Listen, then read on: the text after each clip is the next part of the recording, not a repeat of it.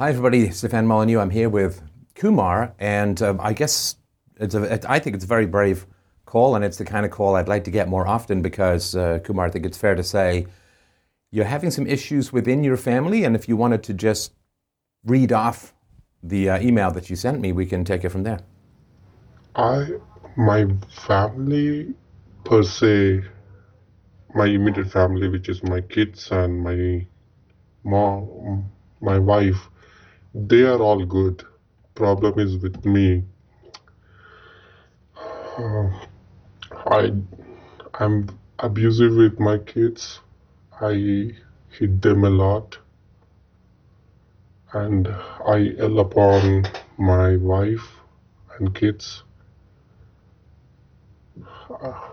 I just made up some stats that are on the ballpark of what I might have done over years. I have a 10-year-old daughter. I might have hit her from her 3-year age through day before yesterday, at least once a month. Right. And I keep yelling at her. I know. Is my accent okay, Stephen? No, don't worry. I can follow you perfectly. Don't sweat it at all. But I started listening to you about 5 years back when my wife was pregnant with my younger daughter. I I wanted to stop this before she came into life. My younger one came into life. When I followed you, I used to work little far from my home. I had time to listen to you, and I was in my mind I was almost set that I will not go back to that abusive times. But when we moved closer to my work and things got more involved, I stopped listening to you for a while. And although I'm not very abusive with my younger one, still my relation or my effect towards my older daughter has not drastically changed. Although it has reduced, I have started listening to you from last 6 months, but I'm not to the point where I want to be. Right. Was And there a particular incident that prompted this email to me? day before yesterday, I was working with my older daughter, on math, and we did about 1.5 hours very well. And I asked her to do 17 times 7. I was trying to explain her square root. I know it is over her age, but I wanted to just give her concept so she can do the math quickly. Um, it was a subset of what we were doing in for her math. Excuse me. I asked her to do 17 times 17. She did 17 times 7 and she thought that's an answer. She was doing it on the paper. And then I told her, you're missing 17 times 1 again. Then she was bending on, leaning over the table and doing the math. Instead of continuing it, she wanted to rub it, erase it, Yeah. and start over, and which triggered me off, and I hit her on her head. Right. And she struck her lip on the dining table, and she started. I mean, it must have hurted her so much, and it started bleeding. And I was sitting there. thinking it's just an accident. And my wife is very against it. She was taking a nap and then she came, and then of course I usually have very guilt when I hit them. Over 1 or 2 days my heart is very heavy, and I sit alone and think about it, do a rehearsal on myself that I will not do it again. But that's not helping me. I'm right back to where I don't want to be. Right. When you said that you thought of it as an accident after you had hit your daughter, what do you mean by that? Just yesterday, a day before yesterday, I thought the bleeding was an accident. I didn't mean to inflict that hurt, but I mean, I think I was just convincing myself. Oh, so I see what you mean. So you hit her. You didn't mean to hit her hard enough, obviously, for her. Right. So you hit her on the back of the head. Was it her face or her lip that went into the edge of the table after you hit her? Is that right? Yes. Right. Okay. So you didn't mean to hit her that hard, but I mean that's the problem with this kind of violence, or any kind of violence, is it really it's hard to manage. It's hard to know what the consequences are going to be, right? But you didn't hit her sort of at an angle, right? If her face propelled forward into the table, you were hitting her fairly directly from the back of the head. Is that fair to say? Yes. Right. Right. Okay. And my wife keeps telling me that I do not have control when I hit. And uh, she doesn't hit them, but she scares them, which is equally bad. I keep telling her that I lose control in spur of a moment, but you do it with conscience. She she doesn't hit, but she goes around with a long spoon saying that I will hit you if you don't do it. I keep telling her your effect is equally bad as mine. Right. Uh, And you just have the two kids? yes. Okay. Okay. And there's quite a gap. Was it 7 years? Did I get that right? 5 years. 5 years. Okay. Or 6 years. 6 years. Okay. Okay. So listen, I that's a heck of a thing to talk about, and I really admire you for bringing this up. And I'm hopeful. I'm very hopeful that we can get to the root of it and give you some freedom and hopefully work to start repairing your relationship with your daughter, because you don't want to be doing this, right? I mean, you don't want this to even be on the list of things you could do, right? I mean, it would be so much easier to have disagreements where you can have debates and discussions and learn things, and this is a heavy weight to carry, right? Yes, sir. Yeah. So good for you. Okay. So the first question, well, you've listened to me for a while. Yes. Any guesses as to the first question? I know, and I'm prepared to talk about it. All And right. I have not talked about it to anybody in my life. Okay. Well, I appreciate that. I feel honored that you would talk about it with me. So what happened in your childhood, and how were you raised, and how were you disciplined?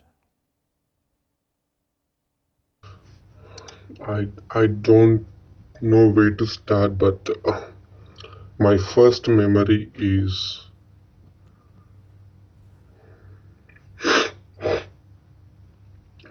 um, we are from very conservative background and a very conservative country. Um, my dad used to work, and my mom used to stay home for a while, and then she started going to work, and then she stopped. In I think she just worked for 2 years, but when she stopped, there was this guy coming to our home, and it was just one kitchen and one room home that we were living in, and they would lock themselves in the room where there is a bed, and me and my sister used to be in the kitchen doing homework. I'm sorry, you said a man would come over and they would, I'm sorry if I missed something. You said they would lock themselves into a room, but who's they? That guy and my mom. Oh. I I think I was around 4 or 5 year old. That happened. I don't know how long, i- just few weeks. But I vaguely remember I and my sister. My sister is 2 year older to me. We discussed about it. That I don't know what we discussed, but we finally thought we should tell this to my dad, and we told it to my dad. And even before all this, my mom was so, how should I say, so intimidating. She would inflict fear on us well in advance so we do not open up. She used to hit us with hockey stick or anything. We used to have bruises in the head, legs, hands, and now that I think about it, she wanted to control us even before we open up. Oh, sorry, what do you mean by open up? I mean, uh, talk anything against her. Ah, okay, okay. That's what I think. Now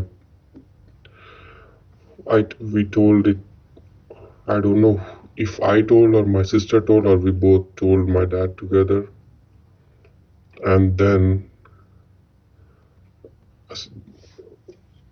we were not involved, but there was some um, tussle in the family. Um, my mom's mom was involved and his brother was involved, I think. I'm sorry, But you said there was some, the word I got was castle, and I don't think that's what you meant, so can you just give me a bit more? You said there was tussle, some, tussle, oh, tussle, got or it, my apologies. Okay, that was my side, not your accent, so sorry, go ahead. um, I I think there was some patch up in the family, and then that guy never came back. Right. We were still okay, but there there was so much silence, terror in the home that I never wanted to stay at home. You became All like a gypsy kid, right? Roaming around uh, the neighborhood, hanging out at other people's houses. oh, but we were not allowed to do that. My mom was very disciplined. Even there was such set times that we could stay outside. Then we have to come do work at home. I mean, homework and study at home. Ah, right, okay. And while she was around, well, it was not all the time like that, but when she hit her, the effect would be on us for about 2 3 days, and it was terrifying for those 3 days or 4 days. You mean the bruises and the pain? No, the feeling of terror or fear Yes, that we yes. will be hit again. Right. I mean, you're kind of trapped in an enclosed space with a violent predator almost. Like it's like falling into a lion cage at the zoo. Yes, and uh, my sister was even more victim. My mom, after we grew up, when we talked about it, she said that she would feel sympathy on me, but she would get more angry when she sees my sister crying. And that's what I feel with my older one now. Yeah, I was going to say, like, you have more aggression towards your elder child than your younger. Yes. Right. I cannot stand when she cries, but uh, that's the feeling. And I think our neighbors kind of realized that my my mom was involved.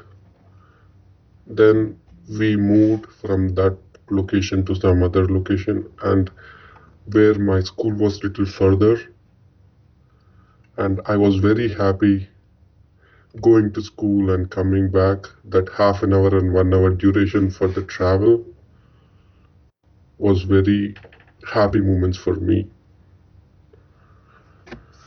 And after we moved,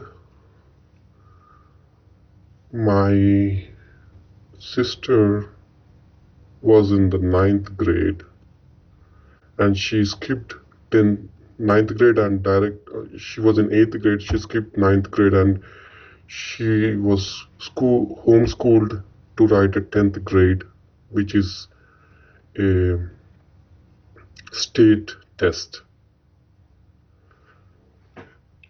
And she was sent to a tutor close to the house, and the tutor became close to my family. And he was still a bachelor, I mean unmarried. He used to come to our house for having lunch and dinner, and I was forced to go and sleep at the tutor's apartment at night and study. Huh. There were Sorry, I don't quite understand why you would not be. I mean, the tutor didn't sleep at your parents' house, did he? no. He had his apartment, but he was he was not cooking. He was eating outside, so my parents offered him to eat at our home, Mm-hmm. and he would come eat at our home. So, in return, to show that he is favoring us, he talked them into sending me to sleep there at night so he would help me do better in my studies. But why would you need to sleep there for you to do better in your studies? I mean, him sleeping there is like he can't tutor you while you're sleeping. So I don't quite understand why you'd be sleeping at the tutor's house. If we are at home, we would I would probably sleep at 9, and if I'm there, I would sleep at 9:30 or 9:45. That gives another 45 minutes for him to watch me doing what I'm supposed to, is how he portrayed. But were you far away from your parents' house? No, it's just 5 minutes walk. So, I mean, just, help me understand here. And I'm sorry if I'm being very white and not getting this, but why not just send you back home after the tutoring is done?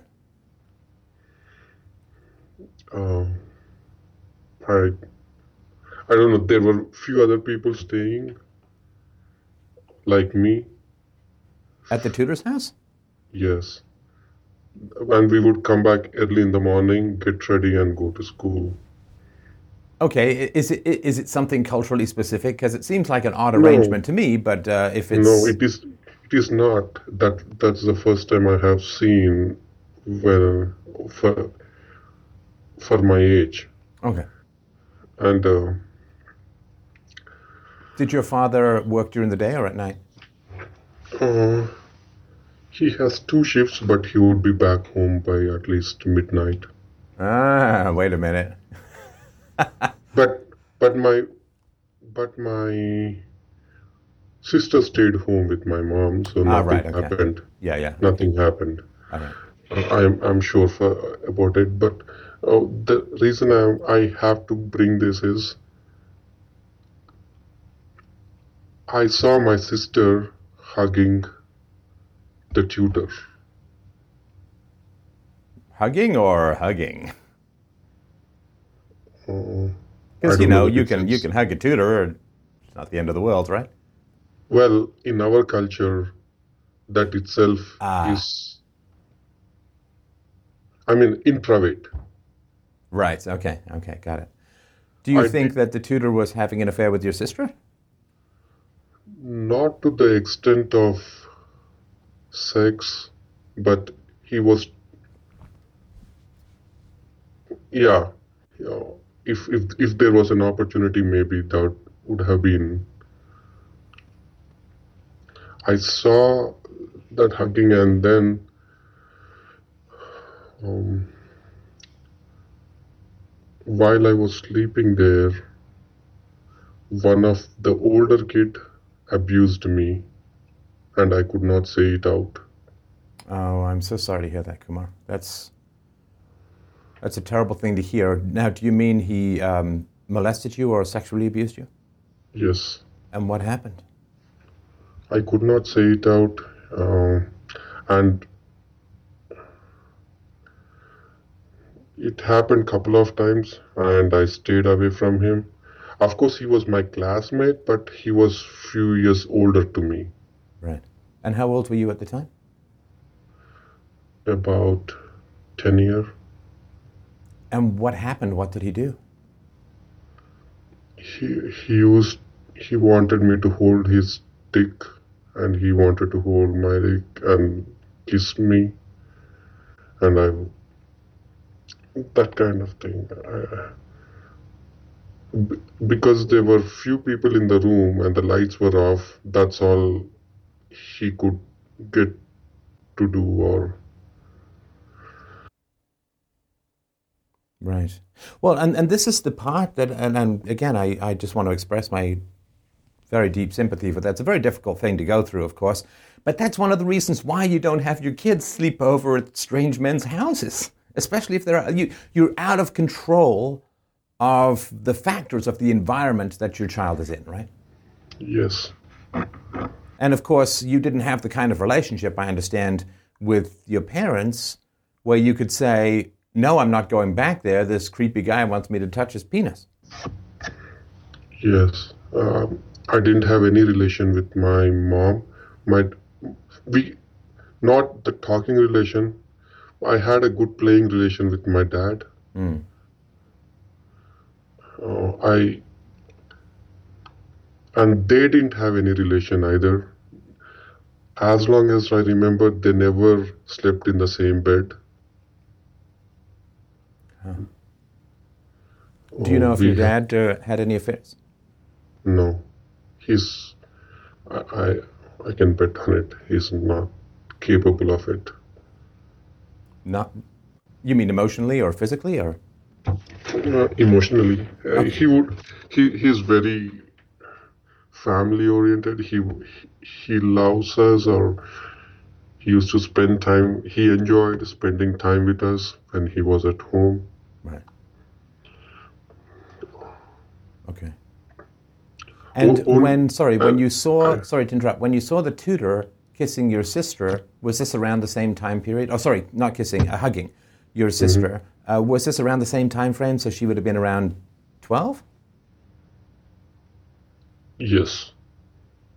Ooh. Well, yeah, correct. Uh, she went to tuition only for 1 year, and this was that time when I was sleeping at his house, and he was tutoring my sister. And how long, Kumar, did you have to sleep at this tutor's house with this boy Oh, who was trying to molest you? that guy joined towards the end, so I slept there around 1 year, but this guy was there for 3 months. So 3 months you're going to sleep in this place with this grabby. No, well, I did not. It happened only 2 times or 3 times, and I didn't sleep anywhere close to him, Right. or he didn't continue coming at nights. Okay. And to add on to that, shamefully, I have done the same thing to a little one. Sorry, go ahead. When I was 23 or 25, there was this my neighboring kid coming to our house. I I did the same thing to that little one A boy or a girl? boy. You mean the touching of penises and so on? Yes, And how long did that go on for? just doing 2 times. And how did that, I mean, it's a very risky thing to do, of course. So how did you judge that? I mean, you got away with it, I suppose, but how did you judge that you could?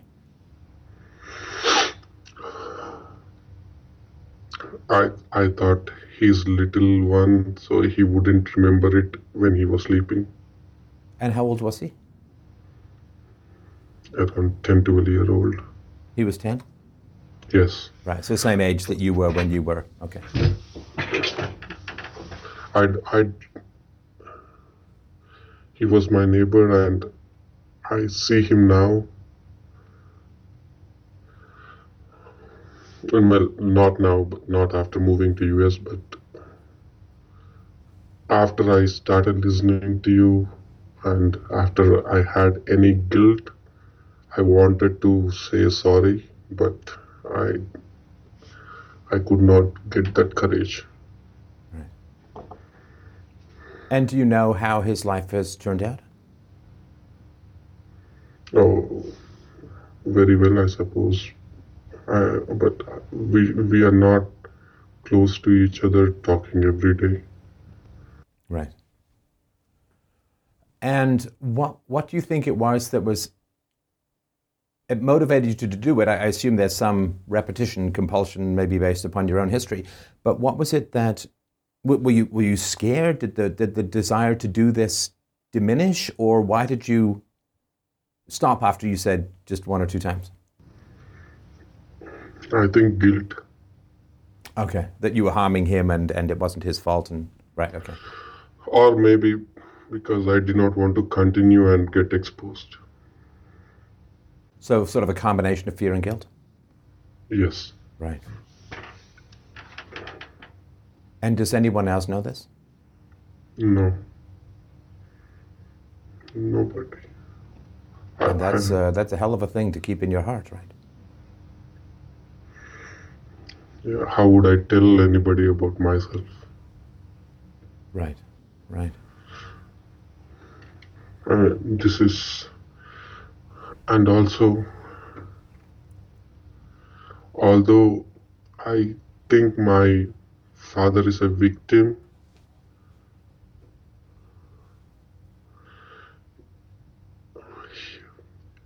when I was 9 or 10 year old, he was holding my hand and letting it touch his dick. When you were, so 9 or 10 years old, this was your father? Yes. Oh, Kumar, I'm very sorry. I'm very And sorry. I know. I woke up from sleep. He thought I was sleeping. I know what was happening, but I pretended as if I was not awake. And from then, I started having kind of hatred towards my mom, because she did not give what my dad wanted. Oh, because they didn't have any sexual relations. Right. Your perception They, was that your dad's sexuality got kind of warped, is that right? yes. Right. He was still young. He was in 25s or less than 30s, and they wouldn't sleep together. They wouldn't. I have never seen my mom touching my dad. Like not even a touch. Not even a touch. And progressively, I mean, She didn't even hug me as long as I remember. Kumar, do you have any thoughts or ideas or evidence about anything that might have happened to your mother as a child? I, as far as I think, she's from a wealthy family. She, she's a younger of 9 kids, and she was pampered very well, and she did not go through any difficulties, is what I think. It was a big joint family. There was no reason to think that her child would have been any difficult. Mm.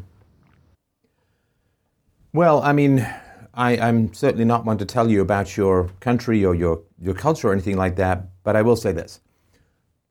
I'm not going to say where I think you're from, but I have some idea. And in my experience in talking with people from that culture, there's a lot of preying on children.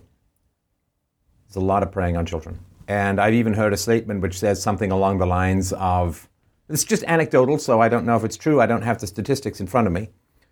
But I've heard statements such as, a girl who grows to her mid-teens who's still a virgin must have no male relatives in the house. You've heard the same? Correct. My wife doesn't allow my daughter to have sleepovers unless she is 100% sure that nothing would affect. Right. Um, Yeah, and I mean, and in my conversations with people from this area of the world, that I think it's, just off the top of my head, whenever this topic comes up, it's about 100% in terms of what happened in your childhood and so on, right? And so obviously this doesn't diminish what happened to you, what may have happened to your father, and what you did to the boy, but it's not wildly outside the bounds of an average experience in some of these cultures, if that makes any sense.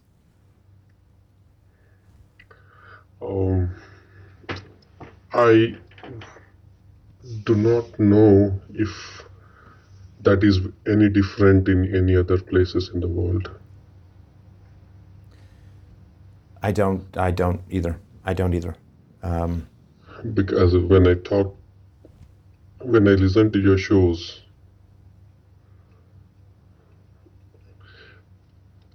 the people who get abused or who get involved in the Western world, it is acceptable to the society and it's open. Of course, there is this child abusing and illegal act. Legally, it is not open, so they probably do not come out. Oh, so there's more visibility where there's more chance to talk about it. Is that what you mean? Yes. Yeah, okay. And we do not have a culture of dating. Right. And we did not grow up spending private time with an opposite sex. Right. Okay, I don't know where I'm going with this. Oh, no, that's, and I mean, I'm aware of that. I mean, I even knew one young man who's, well, he wasn't that young, I suppose, at the time, but he had not married, and his parents were so concerned that they took an ad out in a newspaper to try and find him. That is very true, and it is not uncommon. Right. In US and the Western world, you have, or we have a dating sites, and in our culture, we have matrimonial sites. Right. Do you know why your parents didn't have any physical affection? I don't just mean sex, but just physical affection. My mom was very cold person, or I think before her affair they were okay, and after that, after it broke out, or It came in, um, how do I say, After it after was revealed, or revealed. yeah. I think she didn't want to, she didn't have the same feeling, or I don't know, or my dad didn't have the same feeling, or they never tried to talk and patch it, or Yeah, this they, talking it through thing is not universal around the world at all. A lot of times it's just sweep it under not the at all. rug and make sure nobody knows and walk on like it never happened and put it behind you and all this stuff. That is very true. Doesn't tend to work out very well. And that's what I don't like about my culture. Now, where did you meet your wife? Again, the same thing, matrimonial site. Of course, uh, we we are from the same caste, maybe very, very, very distinct relatives. My family didn't know their family, but I found her attractive in the picture, and I told my parents that they can perceive the match, and they spoke to her parents, and then I visited India, looked at her. We spent couple of hours talking, and she liked me and I liked her in those just 2 hours. I and then we were engaged next week and married next week.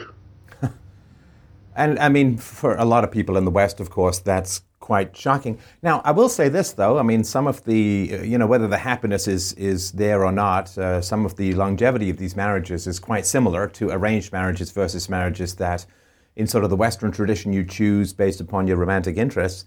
And that is, of course, extraordinarily rapid for a lot of people. But at the same time, while that's one extreme, the other extreme is the sort of stuff that goes on in the West where it's like, well, I dated this guy for 3 years and then I dated this guy for 2 years and then I hit 35 and I panicked and like somewhere in the middle, I think, is sort of a sweet spot, if that makes sense. Until I started listening to your calling shows, I was kind of, how can people have more than one partner in the life? Right. Was my feeling. But although I don't know if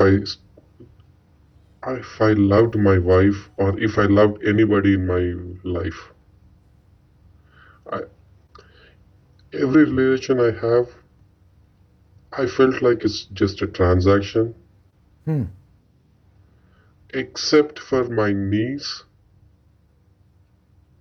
and my kids. Just a transaction. That's very interesting. It's very interesting the way that you put that. What do you mean? Like we are living together and the relation has to go on, but inside my heart, I feel like I don't know what love means. So is it sort of like, well, we divide labor in this way and we contribute in this way, but it's sort of like a little business? Is that what you mean? Yes. Okay. After analyzing this, after your calls, I feel I have that because my mom never hugged me. Well, it's not just that. It's not because if she beat you with a hockey stick, which is an interesting reference to your childhood, but if she beat you with a hockey stick, if she'd hugged you, it might have even made it worse, right? Because then you associate affection with violence. At least this way, you don't associate affection with violence, if that makes sense.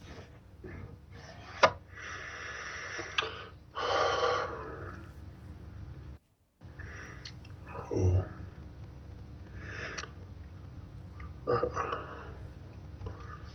Feel free to disagree with me if I'm saying things that don't match your experience. I'm here for you, Kumar, not for my own theory. So feel free to disagree with me if I'm going astray. I think I had I have good memories with my dad hugging me, playing with me. Except for that incident, I have no complaints. Well, that's the incident you know of, right? Because that's the one you were awake for.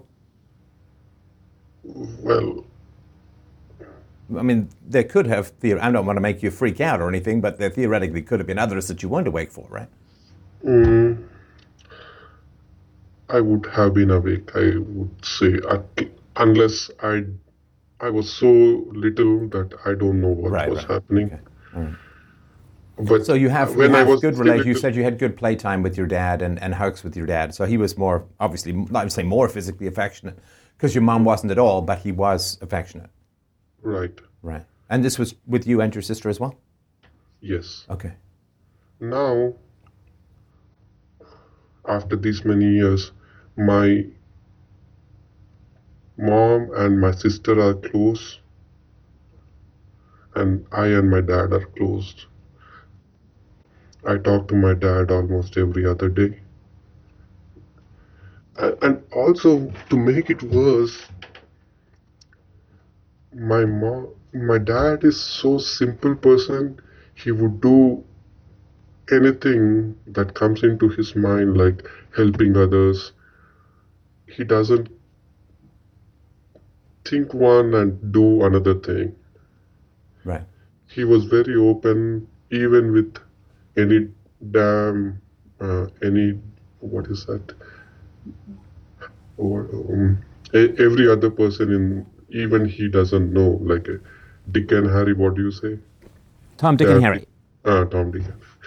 He, he used, and my mom used to be mad at him to talk openly to everybody where it is not necessary, and he would help everybody, and she thought that he is being vulnerable, Right.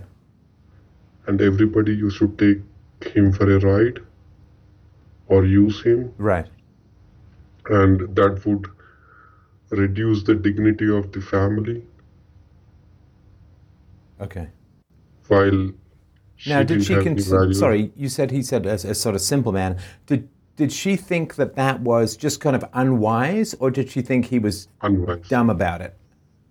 Uh,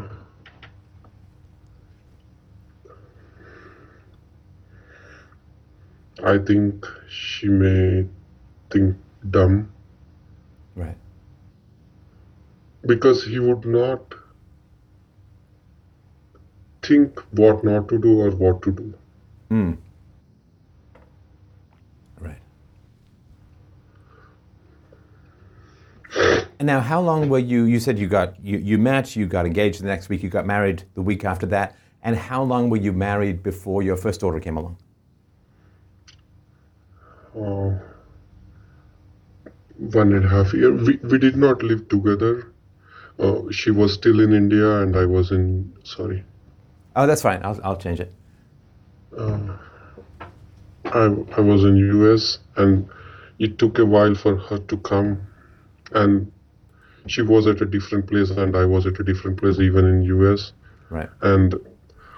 Uh, and when we got together, she conceived in 2-3 months, Right. and we were still thinking that it was an accident, and we Sorry. talked about What do you it, mean? You thought it was an accident? that she got conceived. We did not take precaution, or we were not planning for a baby. But you weren't. If you weren't using birth control, it's not really an accident, then, is it? Uh, we would use a birth control every time, but once. Ah, well, you're good at math, right? I don't need to tell you Yeah. these statistics, right? Yeah. Right. Well, we were not prepared for it, but we were okay with it. I had a discussion with one of my so-called sister, or she's not relative sister, but I would call her sister. She said, she talked about my age and her age, and it's the right time, and she said, you have to go ahead. And after my older one came into life, that was the very happiest moment of my life, first time ever Ah, yes. experienced. Okay, good, good. Now, so this is the part, and I appreciate all of this background, and I appreciate you sharing some obviously very, very difficult information. But so this moment when your daughter is born, right? You're holding her in that little baby burrito, and she's got the little hat on, and the dewy eyes are glistening and looking up at your face, and she's gurgling in her toothless way. That is a wonderful moment, and it's a moment where you think like this castle wall protector arises within you, and you feel, I would do battle with the entire world to keep harm from this child's door, right? You want to protect, you Right. want to nurture, and you feel your heart overflowing with love. And that, the transition, right? That's what I want to ask about in particular, Kumar, is this transition between that moment and the first time you remember getting really angry or impatient or yelling or hitting her. Like that because Yes. you don't think it's I possible when you first hold her. Like, oh, I'll do anything to protect my child, I'd fight battles, I'd bring down dragons with my bare teeth. And then at some point you get so angry, you yell, you hit. So do you remember how long it took before you three began years. to, it was 3 years, you said, began to really lose your patience, right? Well, I still remember one time I kind of not hit, but little snap, or I don't know what to call it, but um, I still call it as a subset of a hit. Right. What they call a That swat. was Some they call it a swat, right? okay. That was when she could see and hear me, and she was walking. That I remember one time doing that, and after that, Wait. Sorry. You could see, she could see and hear you. She was, what, was she ignoring you, or did you feel that way? no, I mean, she would know that I was hitting her, or she would realize that I am hitting her. I'm sorry, I don't follow. Can you just give me a run at that again? I don't know the instance, but I'll just make it up. Let's say I do not want her to jump from the couch, and I tell her few times not to do it, and she's still doing it, and I go and hit her on her leg and say, I told you to stop it. Oh, I hear that tone. Now I don't want to jump for the couch. Okay. Kidding. All right. So that's that's probably around when she was 2, Right. and but very distinct incident that I remember and was very aggravating was, I have to give a little preface about this. Mm, My wife is very um, good at what she wants to feed kids, the healthy food, and not only the quality but quantity. She wants to feed more. And in our culture, I don't know if you have seen, moms go behind the kids and kids are roaming all around the house. Moms go feeding them with their hands, and the feeding process will take about an hour for every meal. And that's because the moms are feeding the children with their hands, the mom's hands? Yes, and they every damn mom in our culture feels that kids are underfed, Right. and Right. this was very annoying to me. Kids keep crying, they say, do I do not want it, and mom keeps either telling stories or um, scolding them or yelling at them, So the kids trying to say, feed. I'm full, I don't want any more. And the moms are like, eat more, eat more. Yes.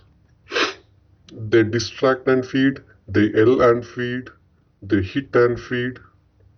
I mean, not my wife did not hit them, but she would yell sometimes. And I particularly remember one instant they were in the kitchen and this process was going on, and she came to my rescue. And my daughter came to my rescue, and I was annoyed enough that as soon as she came to hug me or to have rescue, I hit her You hit on your her daughter. cheek. Yes, on her cheek because I Wait, so, was. sorry, what was your daughter trying to rescue you from? I missed that. She wanted to get away from her mom so she doesn't have to eat. Oh, so she came to you basically saying, or like, protect me from more food. Yes, right. And Okay, I so hit her what on. happened in that moment? So what happened in that moment where you wanted to hit her or you did hit her? I think I was taking my wife's anger on my wife on her, saying, I may be thinking, just eat. Why are you saying that? Why are you up No, but against eating? you agreed with your daughter. Yeah, but I think I don't know. Oh I no! would. Oh, you know, no. You've listened to this show for a while, Kumar. You don't get to pull the I don't know, right? You know, I right? mean, well, I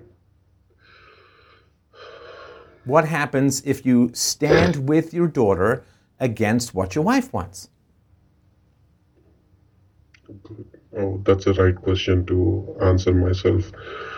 She would say that you don't know, you keep quiet,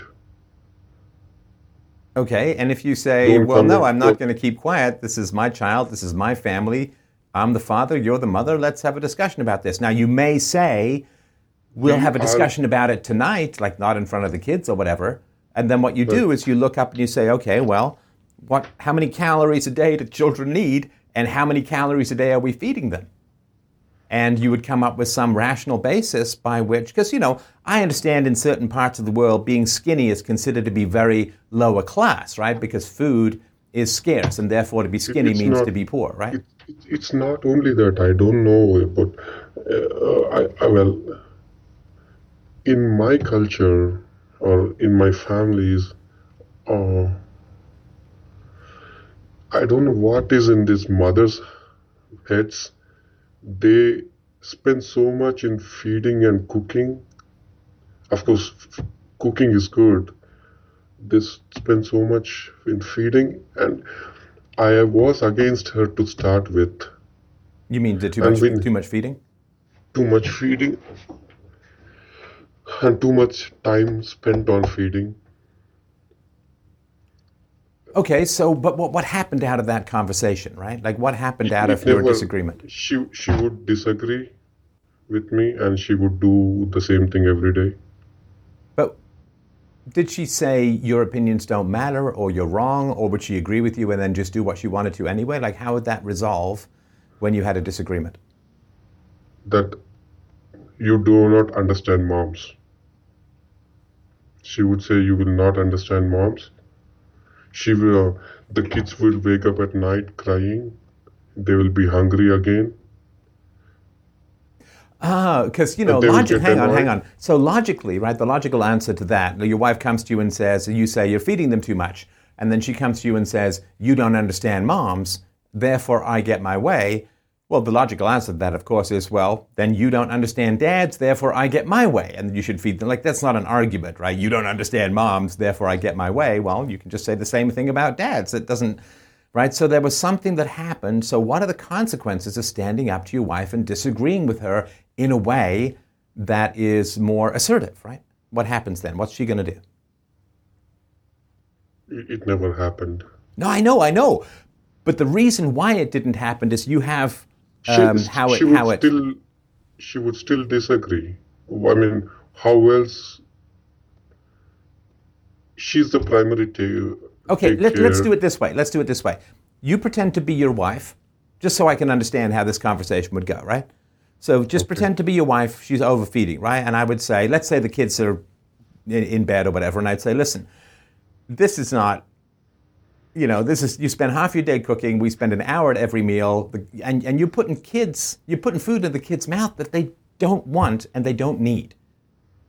So let's have a conversation about how things might change a little bit, just so that we don't spend quite so much time. And it's also not really good for your relationship with the kids, and they're uncomfortable. They've had too much to eat, and let's just have a discussion about this. And what would she say? You don't know, they are just playing, they don't know what the tummy wants. They are just avoiding food because they don't like this good food. Well, but there's, if I don't feed them, sorry, go ahead. If I don't feed them, they will be hungry in next hour, and then they want some liquid, some milk or something, and if their tummy is not full, they will be hungry and they don't know how to ask, and they will all be depressed. Wow, that's quite a disaster scenario you got going on there, honey, right? So what you're saying is that if you don't stuff them full of food beyond what is comfortable for them, they'll be hungry in an hour, they won't know how to ask, they'll awake at night hungry, and they'll be depressed. Is that right? They will wake up at night, and then we have to give them milk, which is not good to give them milk in the midnight. Why is it not good to give them milk in the midnight? Because doctors talk after a certain age, it's not good to feed them after midnight. Okay, so but there are objective calorie requirements. I mean, we're not guessing here. This isn't witchcraft, right? That is the reason I'm telling that we have to feed them before they go to sleep. No, but children can sleep through the night, after they're after they're babies and toddlers. They can sleep through the night without needing to eat. Like that's a scientific fact. That is known for sure. They don't wake up starving. They don't eat their pillow. They don't chew on their own arms. They can make it for 10 hours without eating. If I do not feed them before they go to sleep, they will not even go to sleep because they will be hungry, and they will be all they will not be in a sound mind. Well, but you understand the physiology of this stuff, right? So if you feed the baby too much, right? If you feed a child too much, then, or an adult for that matter, if you feed an adult too much, then what happens is the belly, or the stomach, stretches right out. It becomes bigger. And then, if you cut back on food, this is why people gain weight a lot of times, right? So you eat too much, your stomach gets bigger, it stretches out, and then you feel hungry even when you just have a normal meal, right? So it may take a little bit of adjustment. You are saying that I'm feeding more, but it is not more. Look at the next door kid. He eats so much. And while we were kids, our mom used to feed us so much, and I'm not even doing a quarter of what other kids eat. Well, I don't know how a fat kid next door has anything to do with how we're feeding our kids, right? Because that's not my child. I'm not his parent. So we're just trying to deal with what's going on in our family. And there are objective requirements for how much food children need, right? And if we are exceeding that, it's going to make them uncomfortable. And I think that overfeeding them is going to make their stomachs stretch. They may get hungry in the middle of the night for a couple of nights while their stomachs readjust. But wouldn't you like to have more to do than just putting food in your children's mouths and fighting with them every single meal, every single day, fighting with them to eat more? Do you not think that the human body kind of has some idea when it's full? Oh, to have more time with them, to have their growth well, I feel they have to eat what I feed them. But why do they have to eat what you feed them? I don't understand that. Because do they have no say when they're full? I don't understand. Because they don't know, they are just kids. I'm the mom. I know how much they should eat. Well, I don't know that you do. Because I don't know that you've researched the calorie requirements. I don't think you even know how many calories a day you're putting into their mouths. So I don't think you do know scientifically and objectively, which is kind of how we should run decisions like this, right? You are the dad, I am the mom. I know better, I spend more time with them. Well, you don't know better than science, my dear, right? So we do have objective calorie requirements, and we should have some idea how many calories a day we're putting into our children. Because it's not healthy for them. You understand, like it's not healthy for them to overeat, right? And I don't know for sure what their exact calorie requirements should be. I don't know exactly how many calories, but you do understand it is not healthy for them to overeat. Now, whether they are overeating or not, I'm not entirely sure, but I do have a concern when every single meal they're fighting and upset and sometimes crying and they don't want to eat and they're running to me for protection. That's not right. That can't be right. Okay. We will stop the play here. Yeah. Me being in your place, while I'm talking to my wife, after two exchange of two sentences, I cannot be as peaceful as you are. Oh, you just get mad? Yes. Right. And so, so you get mad. You don't want to yell at her. You don't want to hit her. And so you just... No, I yell at her. Oh, you yell at her. Okay, so what would you say to her in this role play? I mean, you don't have to reverse it, but what would you say? Let me have a taste of your anger. I mean, I can handle it, right? So tell me how you would say to her in this kind of... How would you relate to her in this kind of disagreement?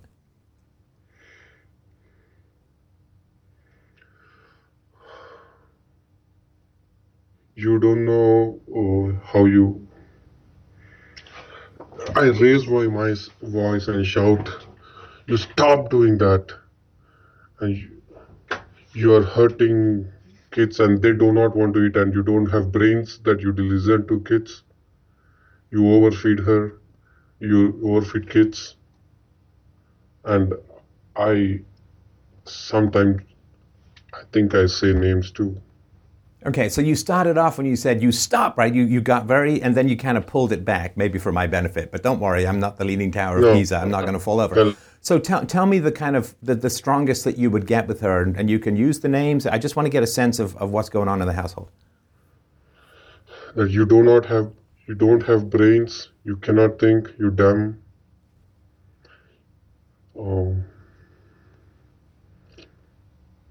You don't listen to me. And then I think I will just walk out. Do you use stronger names than dumb?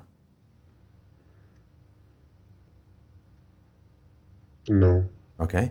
But my intensity or my shout is so annoying. I mean, not annoying, but so terrifying.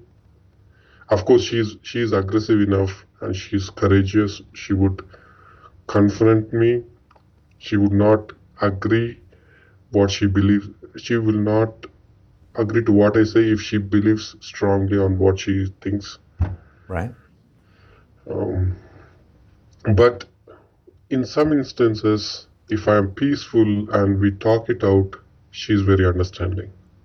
Right. And I do not have that patience to do it. Well, no, but it's not patience.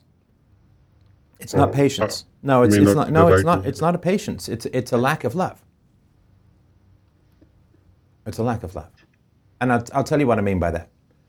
Okay, and when I analyze this, I have never seen my mom and dad talking to each other or discussing anything. Right. No, I understand that, but let me sort of say what I mean. Let me explain what I mean by lack of love. So your goal would be to stop your children having a miserable time at meals, right? Yes. So when you raise your voice, you yell at your wife, you call her dumb, you are not achieving the goal that you want to achieve with regards to your children, right?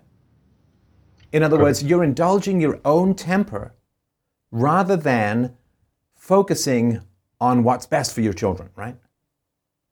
Now, if you loved your children more consistently, I know you do, right? If you loved your children more consistently, you would bite back your own temper saying, it's not about what annoys me, it's about what my children need. And what my children need is less fighting, less food, and so on, right? Yes. When I put it that way, does that change anything in your mind?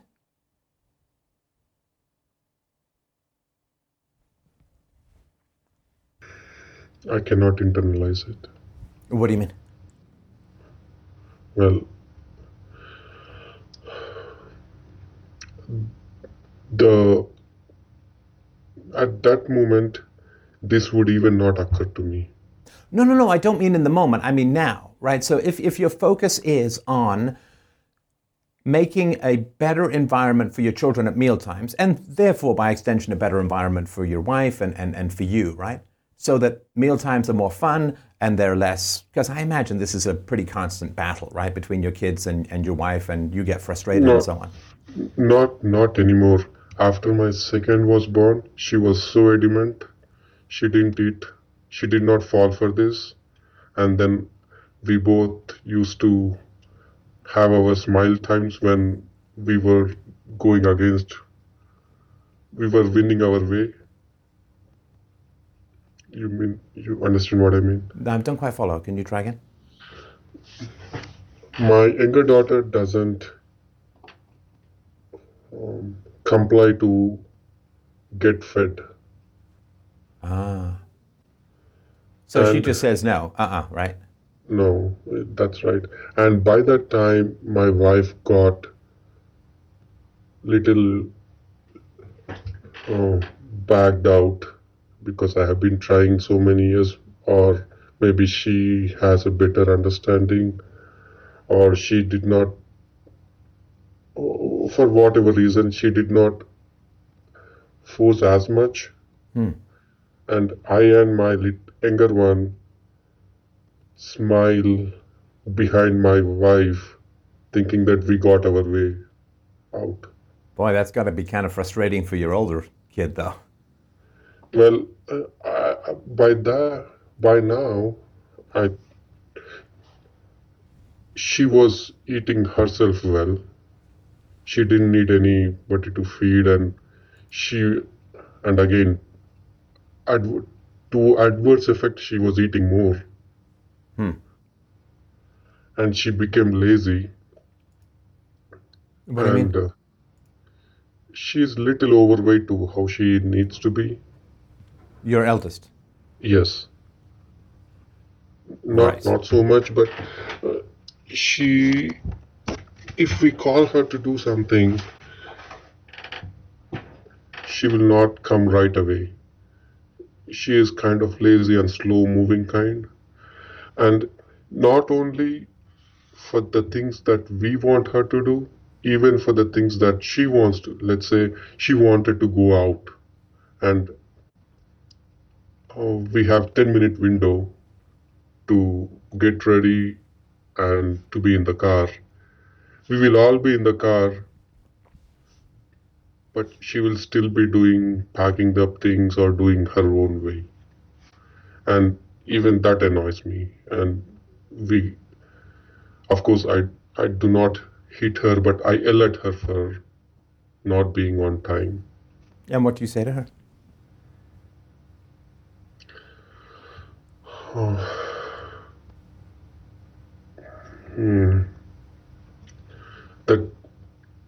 At the top of the voice, I would say, why do you have to get everything now? Why don't you pre-plan, or what is it taking so long for you? Why can't you cut down on some things and come on time? Right. And of course, this doesn't solve the problem, right? Correct. Right. Okay. And it never solved its. Well, even the fights with your wife about food didn't solve it. You just had to wait until you had some very strong-willed younger sibling, and your wife was kind of half broken by years of fighting with your eldest and with you, to the point where it's like, fine, okay, I won't stuff you full of food, right? Right. Okay. So you said about your eldest daughter, Kumar, you were talking about how you perceive her to be lazy. Is that right? Yes. All right. All right. Now that's a problem. That's a problem word, right? Because you raised her. So if she has bad habits and you distance yourself from those habits and you make her wrong and you right, that's kind of like me making a painting and then saying, that painting's ugly and I had nothing to do with it, right? Oh, I'm not taking away my involvement, but I blame it on my wife more than me. You chose your wife, and you also chose to not stand up for your eldest daughter with regards to your wife, right? So when your eldest daughter came to you to save her from overfeeding by your wife, you hit her. So you don't get to blame your wife because she's the woman you chose to be the mother of your children, and you were involved, and choosing not to be involved doesn't escape that equation, right? So you were involved over the last 10 years of your daughter being raised, right? Right. So you can't put things just on your wife. You chose her, you chose to get married to her, you chose to have children with her, and you chose to let her have her way with your daughter. Which is and you say that your daughter is, quote, lazy? Weren't you kind of lazy in standing up for your daughter? Or frightened or wanting to keep the peace or what?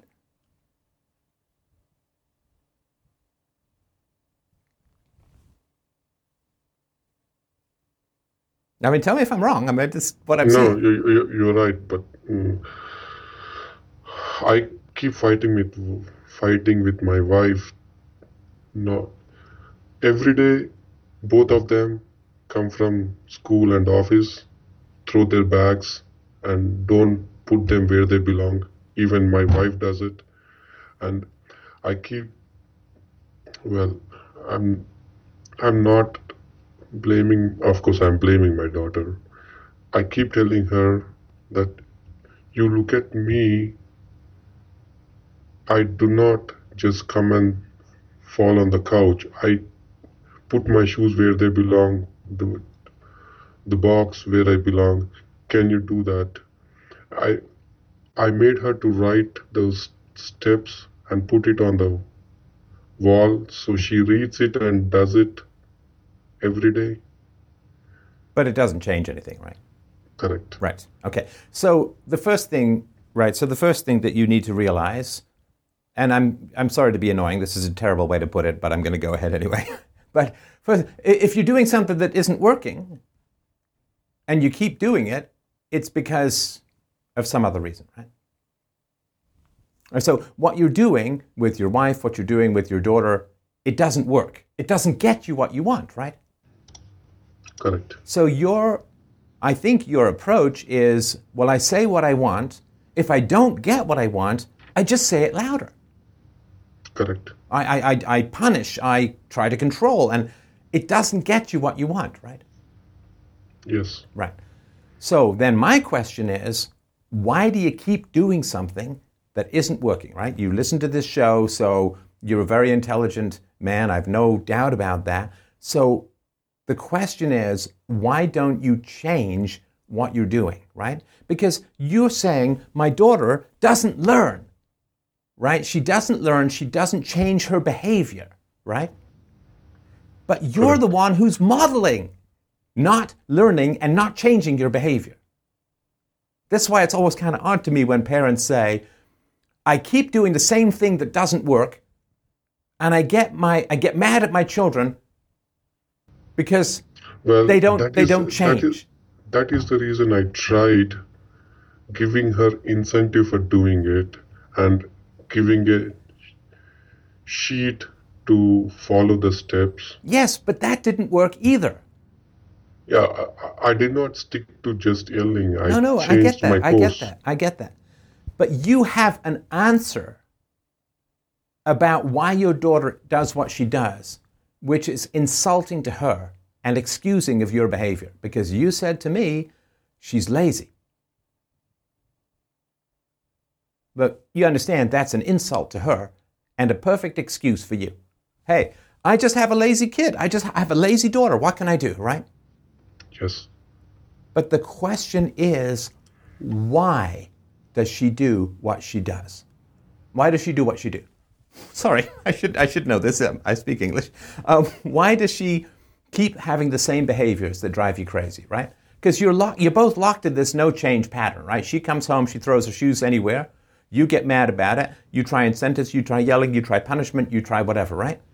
And then she comes home the next day and she just throws her shoes wherever, right?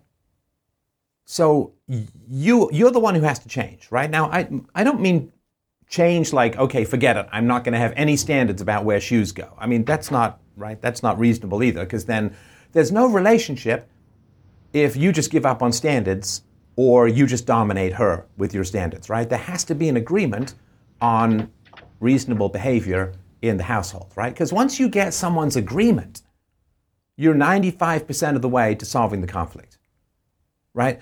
But my question is, why does your daughter throw her shoes? We'll get to your wife in a second. Well, why does your daughter throw her shoes, and why, even when it's somewhere she wants to go, is she late getting in the car? What? Now, you can just come up with some magic spell called she's lazy, but that doesn't add any knowledge. That's a conclusion, right? And it's it's insulting to your daughter and it excuses you. But that doesn't give you any knowledge as to why she's doing what she's doing, right? So Correct. Why do you think she's always late to get in the car?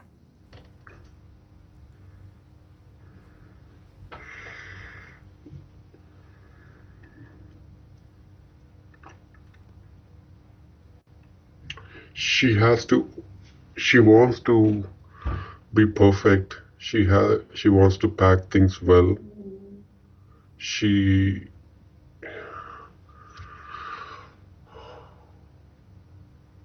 thinks she make few things at the last minute.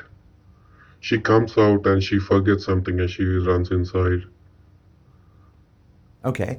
Why does she not plan ahead? Now, okay, she's 10, right? So there's a reason why she's not out and, working as a bike courier, because she's only 10, right? So she's only halfway to brain maturation, right? So her brain is going to mature in more than 10 years, right? Sort of. All right. Right? So she's got a long, you can't expect her to have adult standards of responsibility, right? So she's going to be forgetful. Correct. But why is it that she delays so much, knowing what it does to other people? So she has an intention. She's trying to communicate something to you with her behavior. Everything that happens in a family is a form of communication, whether it's explicit, like we're talking right now, or it's implicit, like someone is always late for something or just throws their shoes wherever. She's trying to tell you something.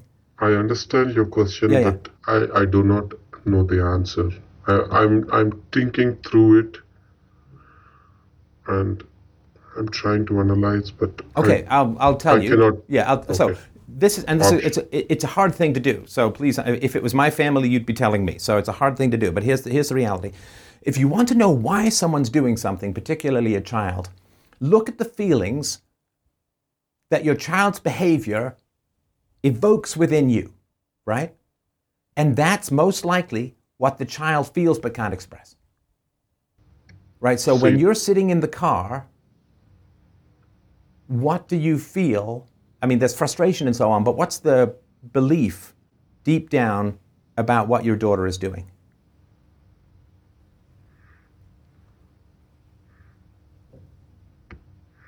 That she can avoid few things, but she still continue doing it. Nah, that's not really a feeling, right? So what does it mean about you, Kumar, that she's late all the time? Does she care about your feelings when she's late?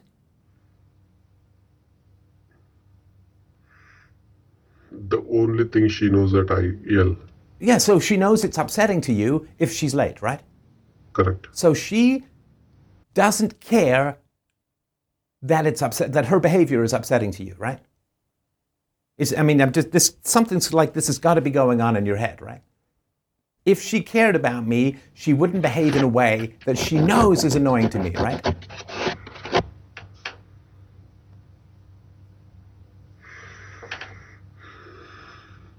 Especially when it's repetitive. It's the first time, maybe, okay, right? Sorry, you've got a scratchy noise going on. If you could try and just be a little bit still. Yes. So you're sitting in the car and you're like, oh my gosh, she's late again, right? Yes. Now, if she cared about your feelings, wouldn't she be on time? Wouldn't she say, well, it really bothers my dad and it is kind of inconsiderate, so I'll work to be more thoughtful about how he feels and I'll work to be earlier, right? Right. Okay. So you probably have a script going on in your head. If she cared about me, she wouldn't be doing this. If she cared about the family, if she cared that we had a good time. Because, if you're going on some little trip and there's yelling at the beginning, doesn't it kind of spoil the trip for a while? Oh, sure. It Right. does. So, And this, yeah, go ahead. Even before my daughter, my wife is always late. Right. And my wife keeps telling these stories to people, saying that when we were first married, I did not give her enough time to get ready. When she came from work, I used to take her to the places, but I used to give her only few minutes to get ready, and she would, because that was a new marriage, she was scared to offend me, and she was stressful enough that she used to cry in the bathroom, that with the stress that she has to get ready in the short span. If she doesn't, then I'll get upset. Well, look, some of this is just male-female stuff, right? I mean, I don't know what women do to get ready, but it's quite a lot. And as a man, I don't know if you got a full head of hair. I don't. So for me, it's even easier, right? Just a little dab of bowl and ball wax, and I'm on my way, right? So I can get ready in about 5 or 10 minutes. But for women, it's a different time frame. It's a different time scale, and I mean, men can get mad at it if they want, but it doesn't really change anything, right? Right. I don't know why I brought this. Maybe I'm trying to see the pattern, or maybe I don't give enough time. Well, no. See, I think that there's something deeper here too, which is this: if she's being inconsiderate, and she is, right? I mean, if there's something that annoys the other person, right? If you and I are friends, right? And when you said she, is that wife or my the apologies, yeah, your daughter. We'll just start with your daughter, Okay. right? So All right. if she keeps doing something that she knows is annoying to you, that's inconsiderate, right? Yes. But the question is, who modeled being inconsiderate to your daughter first? Because your daughter is a reflection of what you and your wife have done. I mean, there's genetic parts to the personality, and I understand all of that. But in terms of, I have a problem with my child's behavior, the first question is, how does her behavior make me feel, and have my wife and I ever acted in a way that would make my daughter feel that way? In other words, have you and or your wife ever acted against what your daughter wanted over and over again? And you just gave me the example of the food, right? Yes. So with your wife, with the food, the modeling with your daughter was, I do it my way and I don't care about your preferences. I will override your preferences according to my preferences, right? Correct. Sorry, that's a lot of banging going on back there, man. Sorry, Stephen. I'm little anxious. I will run back to restroom. Thank you. That's could be post-processing otherwise. Okay, so with regards to the food, and I'm sure that there were other issues as well. Stephen. Yeah. Stephen, I said I'll quickly run to the restroom and come back. Okay, sure. Do you want? Just leave it open, and I'll just wait. My apologies. Sorry, I thought you had to go to another room. Go ahead.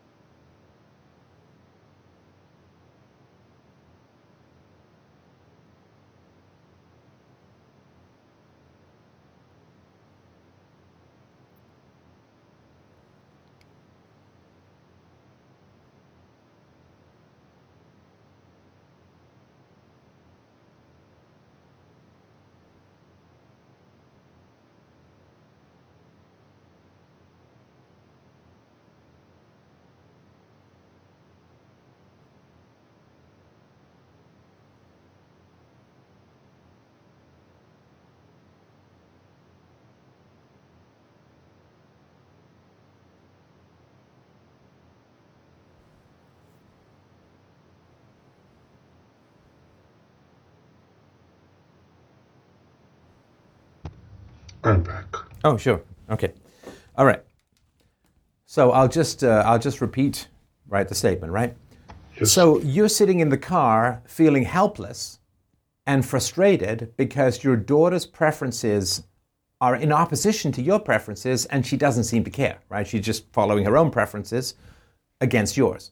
So then when I feel that in life, I sort of look and say, okay, well, especially with regards to a child, did I act when she was younger such that my preferences overrode her preferences? Now, with regards to your wife and feeding, that's right, your wife had this compulsion to feed your daughter, and your daughter didn't have any say in it, right? And when she came to you for protection, you hit her, right? Right. So I guess my question is, who the hell are you to say to your daughter, you should prefer my preferences over your own preferences, when to some degree you and your wife have modeled you prefer your preferences over your daughter's preferences. She's just doing back to you what you did to her, right? Right. And that's what I mean. So when you come up with a word like, oh, she's lazy, right? You're taking yourself out of the equation. Now, I don't know, maybe she is, but I mean, in terms of like, that would be the last place to go after everything else has been dealt with, right? Yes. She would have a preference to not get hit on the back of the head and bloody her lip on the table, right? When she's doing a math problem, right? 17 times 17, right? She would have a preference to not have that happen, right?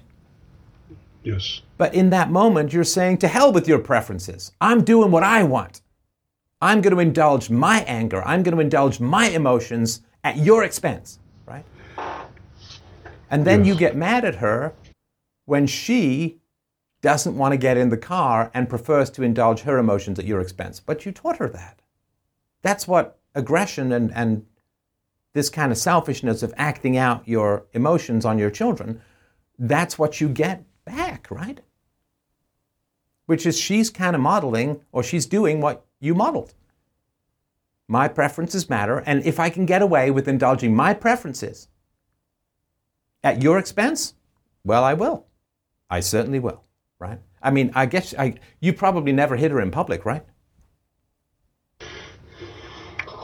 Or you've never hit her in a place where you could experience negative consequences for hitting her, right? Right. And Right. And my wife attests to it that I would do it calculatively. Right. So you are perfectly capable of not hitting your child, because if there was a cop standing right there, you wouldn't hit her, right? Yes. Because I assume that would be illegal, especially if it draws blood, right? Yes. So you are perfectly capable of not hitting your daughter, yet you've hit her dozens and dozens of times since she's been a little kid, the last time where she bloodied her lip, right? And then you say that your daughter is what? Self-indulgent and lazy? But you've modeled that laziness. Hitting your child is lazy when you have the perfect capability to not hit your child. So what you've communicated to your child is indulge your own preferences at the expense of other people every single time you can get away with it. Right? So then you're sitting in the car. She's not going to hit you because she's still smaller, but she can make you wait, right? And she will make you wait until you have a conversation about how self-indulgent you've been as a father, indulging your own anger, indulging your own lashing out, not restraining yourself when you can get away with it, but restraining yourself when you can't get away with it. So you have hit her, you have yelled at her, you have failed to protect her from overfeeding, which may have laid the roots to her current excess weight, right? So I don't think that you are in a moral position, my friend, to say to her, you're lazy. I mean, hitting a child is lazy and self-indulgent, right? You're just indulging your own anger in the moment rather than if you could imagine that there was a policeman standing right next to you, you'd be sweet as sugar, right? So how do you get to call her lazy? Or inconsiderate of the feelings of others? I mean, hitting her is certainly inconsiderate to her feelings, right? And listen, I'm not trying to say, oh, there's a terrible thing. Of course, I disagree with the hitting. Don't get me wrong. And I'm not trying to just make you feel bad, but what I am saying is there's a mechanism to her throwing her shoes wherever. There's a mechanism to her making you wait in the car. And I'm telling you, man, this is why it's good that you're calling. She's 10. It only gets worse from here if you don't find a way to deal with it, right? I feel it. Right. She's going to get bigger. She's going to get stronger. Puberty hits and they get more aggressive. And that's great if you have a good relationship. That's what you want. But if you don't have a good relationship, you are in for a crap storm, right? Yes. I wanted to do this even before my second one came into life. Do what? You mean change this stuff? Yeah. Yeah. And listen, good for you. I mean, I know I'm being pretty harsh, and I want to temper that with my admiration for this conversation, which is not easy. But, I mean, is there anything I'm saying that you would strongly disagree with? I do not disagree, but what I know you will not say what to do, but can you give me pointers what should help me? Right. Never try to solve a conflict in the middle of a conflict. That's like trying to fix your brakes while you're skidding down the road. Right? So the time to deal with a conflict, like the one you have with your daughter or maybe even with your wife, is when you're both calm. Sorry. Is when you're both calm. That's the time to deal with the conflict, right? Not in the middle. Okay, in the middle if you can control your temper or whatever, but if you can't, right, then you try and deal with this, right? So you can just sit down and say, you know, when we're trying to get in the car, you're late, I'm annoyed. Everything we've tried to do to solve the problem hasn't solved the problem. And then what you do, in my experience and opinion, Kumar, is you take maximum responsibility for the issue. Maximum.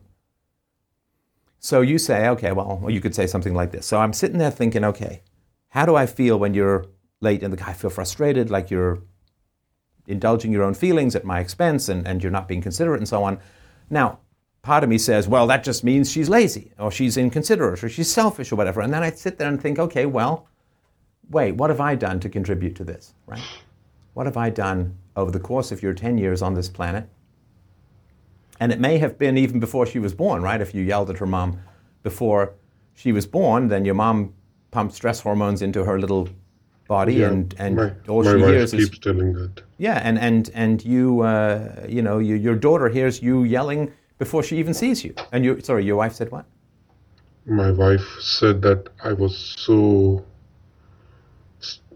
inflicting so stress in her even while she was pregnant. And that is the reason she is like this.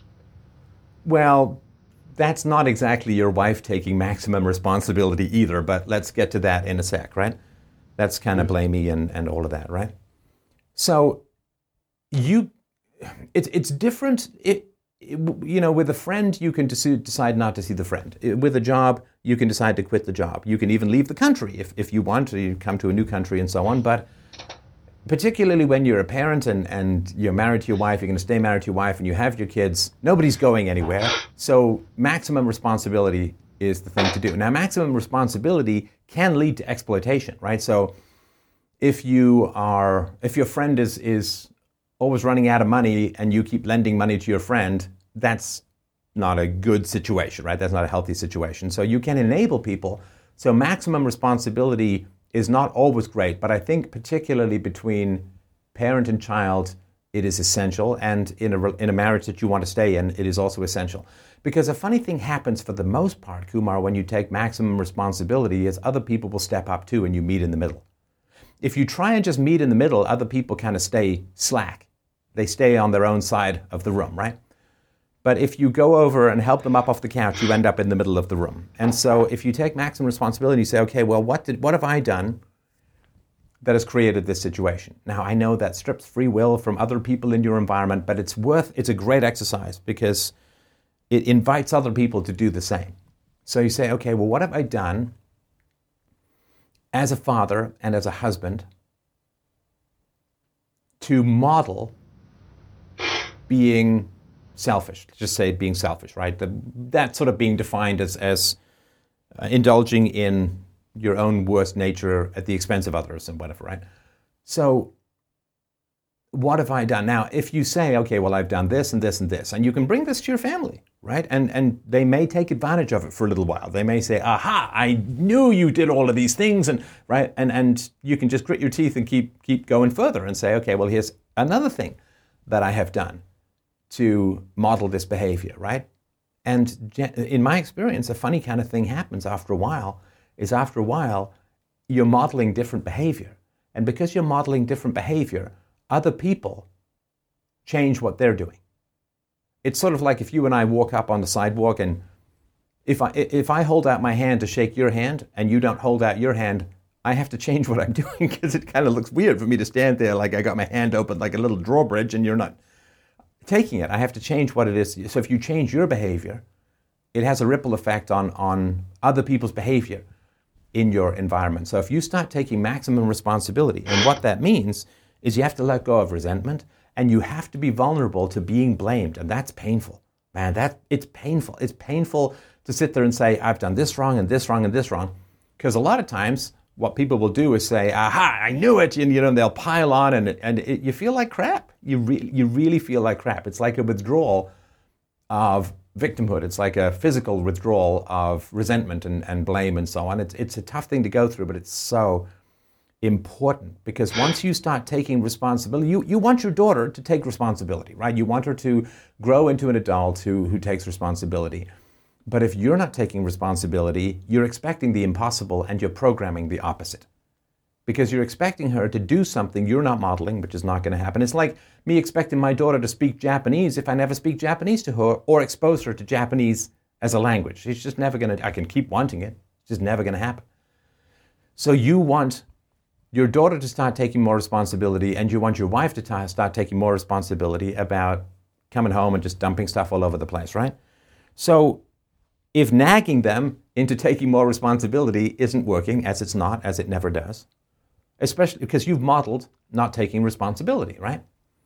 So then you take maximum responsibility and you just grit your teeth and you weather the storm of other people unloading their resentment on you, to some degree understanding that you've earned it, right? Because if you've been blaming other people for your own shortcomings, you've built up a huge excess of resentment in those people, and they're going to get mad at you, and they're going to take it out on you, and you're going to feel like crap, and you're going to feel like fighting back, and you're going to feel like you're being pushed to the edge of a cliff, and it's self-defense, and right, and you just have to find a way to resist that and just keep taking more and more and more responsibility. I mean, in my experience, you take maximum responsibility, one of two things is going to happen. Either A, the other people just view that as a move of weakness on your part, and they just start dominating and bullying and controlling and so on. And, it's your family, man. I don't know how that's going to play out. But with regards to your daughter, you just have to model taking responsibility. With regards to your wife, it's a different matter. You guys did choose to get married. Your daughter didn't choose to be there. But you do take this maximum responsibility. And at some point, and I know this, at least in terms of my own parenting, you take maximum responsibility, and a really funny thing happens with your kids is they'll start to say, well, yeah, I did do this. Because you're taking responsibility. And you're modeling what it looks like to take responsibility and say, listen, the way you are, I have a huge amount to do with it. And so I can't criticize you without criticizing myself 10 times more. So I say this out to Well, her? yeah, I mean, I would certainly, I don't know enough about the family dynamics to know whether you should do it with your wife first, with your daughter first, all together. I don't know. But I'm just saying, wherever you can take maximum responsibility is where your relationships can most dramatically improve. And again, maximum responsibility, it's funny because it sounds like I'm saying, well, just accept the blame for everything wrong in the family and let everyone dump on you, right? And that's not what I'm saying. I'm saying if you model responsibility, usually, in my experience, particularly with kids, your kids will start taking more and more responsibility, right? Because do you have, like, let's say you want to convince your daughter to be more considerate, right? Yes. Well, if your daughter were on this call, Kumar, and I were to say to her, give me 5 examples of when your dad was super considerate, what would she say?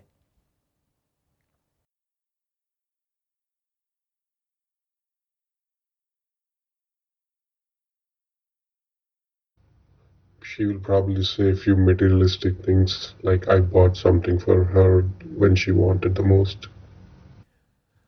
Okay, right. But she can't buy you things, right? That's not, right? So I would say, forget the money stuff, right? I mean, but in terms of just how he was as a person. Can I ask her the question and email you? You can, but if nothing's popping into your head, that's telling, right?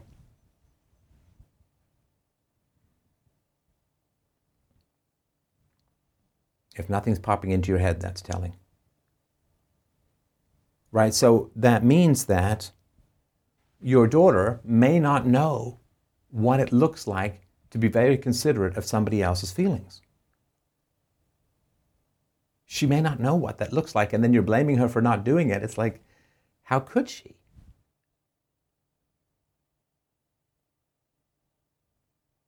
Your wife wasn't considerate of her feelings, your daughter's feelings, when she was feeding her. Your wife wasn't considerate of your daughter's feelings when she threatened to hit her repeatedly, right? You weren't considerate of your daughter's feelings when she came to you for protection from your wife's overfeeding. You weren't considerate of your daughter's feelings when she was struggling in math, right?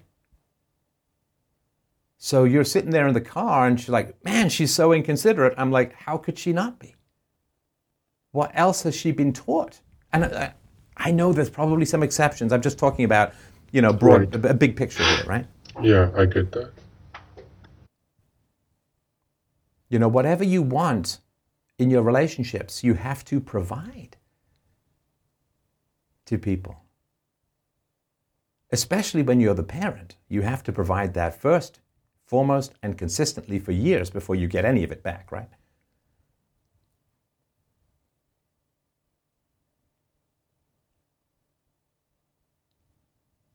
Maximum responsibility. If you take the approach that everything your daughter is doing is exactly what you taught her to do, then you gain power. The more you blame your daughter for things that you've created, the less power you have, which is why you keep doing the same thing over and over again and not getting any positive results, right? Because you got no power. And ownership, responsibility is authority. It's power. It's not power over. It's power to influence. It's power to affect a different outcome. And if you guys are stuck in this circle of your wife blames you for stress and you blame your wife for overfeeding and your daughter blames you, and right, if everyone's just blaming each other, nothing's going to change. And well, it's just going to get worse, right? But if you say, the world that I'm in is the world I created. The daughter that I have is the daughter that I shaped. She is me reflected back. Then you have some capacity to change what's happening.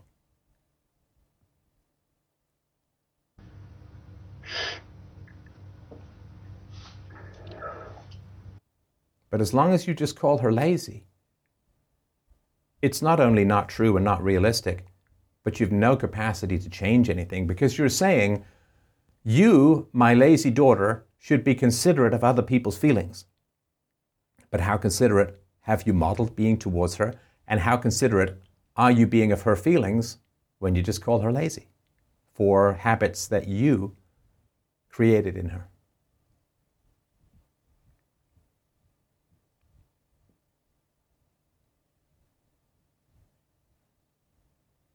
The reason we get so angry at our children is that they accurately reflect our own behaviors back to us. Right? You've been True. Inconsiderate towards her. You've been inconsiderate towards your wife. Your wife is being inconsiderate towards her. And I'm not saying that's all you've been, right? I'm just talking about where the issues are, right? We get so mad at our kids because we see our worst sides manifested in their accurately reflective behavior, right? They're doing what we taught them to do. They imprint on us. We model their behavior. So when our children are scared of us, we get mad. Why? Because they're right to be scared of us.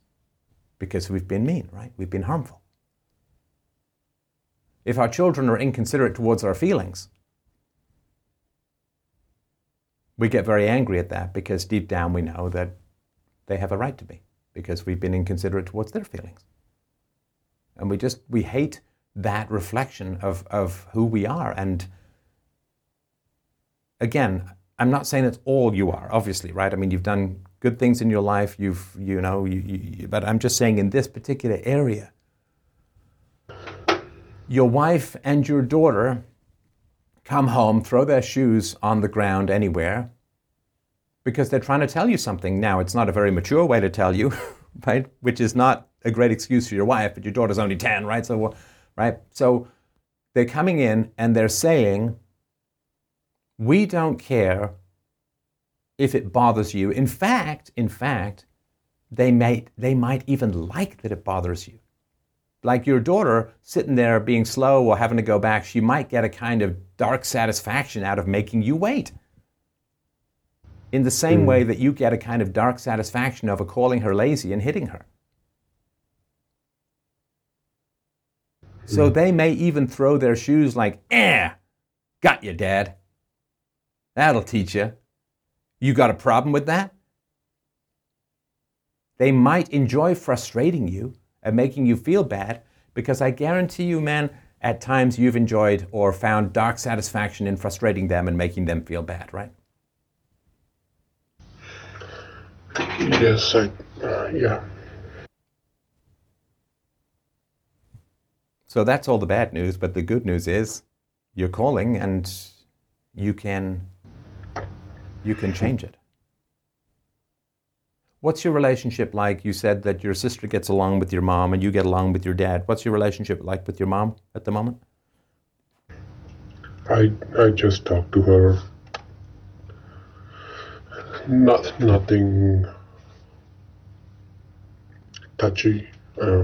What if you were to say to her, Kumar, that it bothers you enormously that she never hugged you as a child?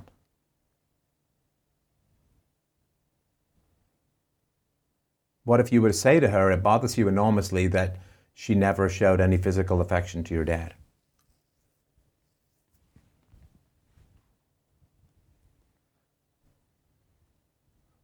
I know it goes enormously against the cultural grain, but what if? She'll probably cry. And what if you were to say, what if you were to say, it bothers me that you're indulging your own feelings rather than dealing with what I'm saying. So please stop crying and listen.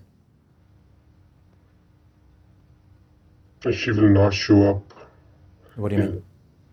She will not show up crying when I say it. She will stay quiet. Right. She'll probably feel or think about it. But I may have to go back to my school days, but it's too late in the call. I don't know if you have time for that. If you can keep it brief, that's fine. After my 8th grade, I was in the boarding school for 9th and 10th grade, and I was so happy there. I took up so much risk and challenges to be free out of home,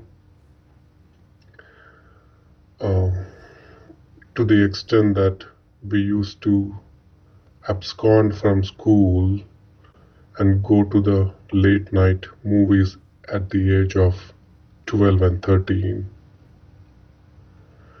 And I used to enjoy that freedom. And it was so risky. It was about 3 miles from where we where my boarding school was and the theater. We used to walk through the wilds. I don't know why I'm telling this now, but Well, I can tell you why you're telling me this now if you want. You said that your home life was very restricted, right? yes, So you had an adventure. correct. You had an adventure. Young men need adventure. They need risk. Young women do, but I think even more so for young men. I used to hang out of I used to cross giant trestle railroad bridges. Sometimes trains would come. I almost got killed one night when I was 13. I had to jump from one track to the other, 500 feet above a stony riverbed. I felt the suction of the train's wheels almost pulling me in. I mean, that's a little too much, but, I was a single mom household. You don't know how to mediate risk at that age. So you had some adventure, you had some independence. You weren't controlled. Right. And you got to trust yourself. You got to make your own decisions. And you were with other boys having a great adventure. And I was so good at that I used to spend my pocket money in a day or two, and then if I would offer my services to my classmates, that I would take them and bring them back safe if they would pay me the ticket Right. to watch movie.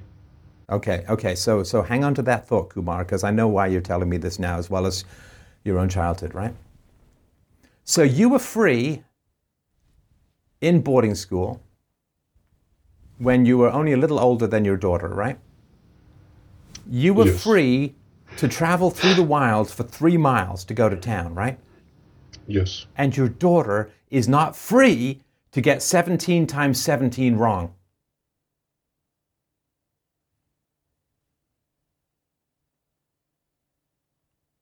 Without being hit. You understand? Yes. Your freedom was so important to you. And your daughter can't make one mistake without ending up with a bloody lip, right?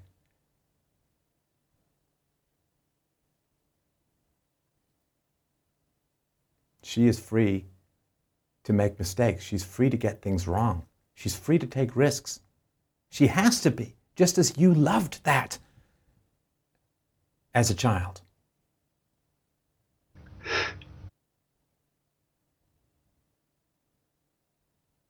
You were free in the night, in the wilds with your friends. And she can't even get a fucking math problem wrong without being hit, right? You had the glorious anarchy of childhood, and she's got the totalitarian fist face of claustrophobic control. And the only way that you'll be able to set her free is by taking maximum responsibility for who she has become. You want her to have that sense of freedom that you had. I'm not saying send her out in the middle of the night to walk 3 miles, but at least let her get a math problem wrong, right?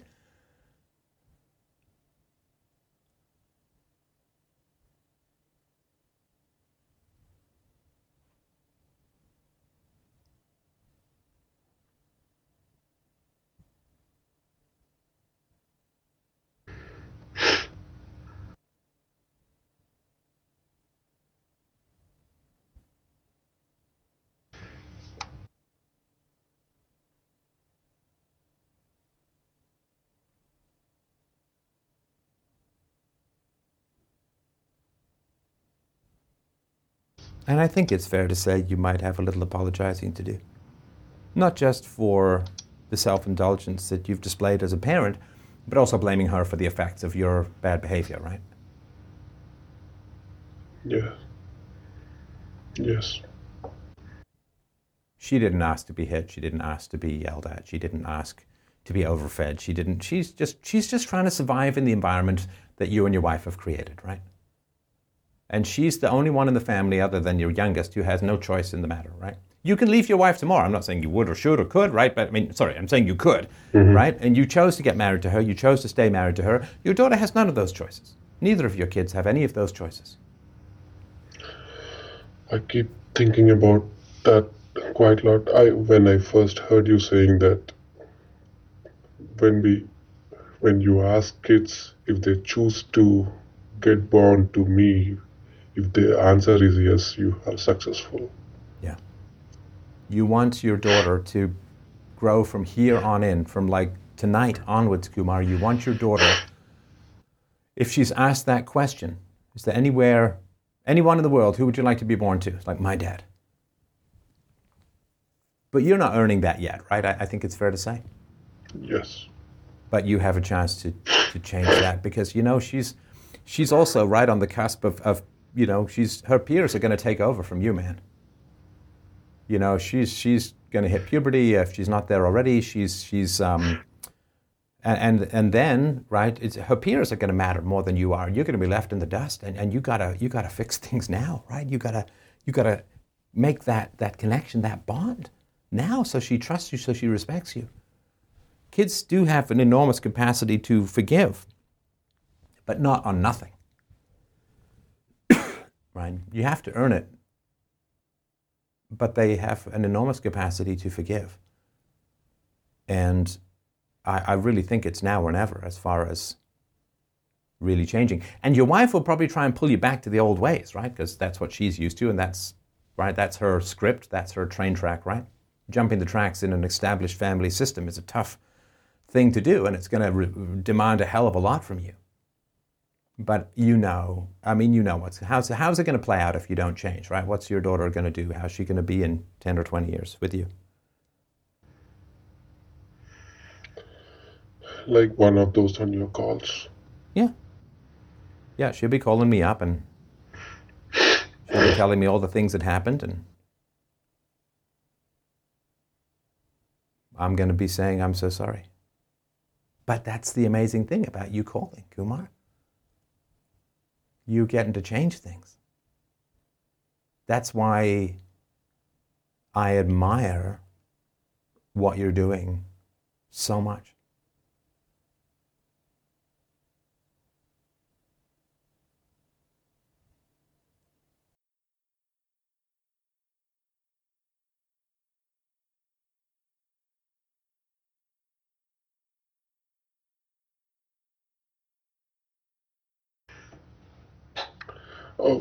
When I said I'm changing tracks here, and I said I I I do not know what love is, and I feel that's like a transaction. You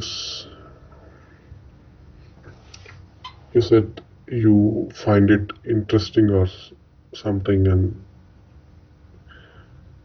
I still feel that I don't know if I love my wife or not until recently, but last few weeks when you said you love a person for values and virtue, and she has values and she has virtues. She's very courageous, and I started kind of having, I don't know if it is called love, but more interest and having a better relation with her from few weeks. Right, and that will only improve and increase, I think, Kumar, when you gain the self-respect of changing the course of your life, changing the course of your habits, changing the course of your parenting and being a husband, right? If you, the feeling of bloodying your child's lip is beyond terrible, and it leaves you with a profound mistrust in yourself, right? Every bad action we take can increase the likelihood of the next bad action we take, right? It's a slippery slope.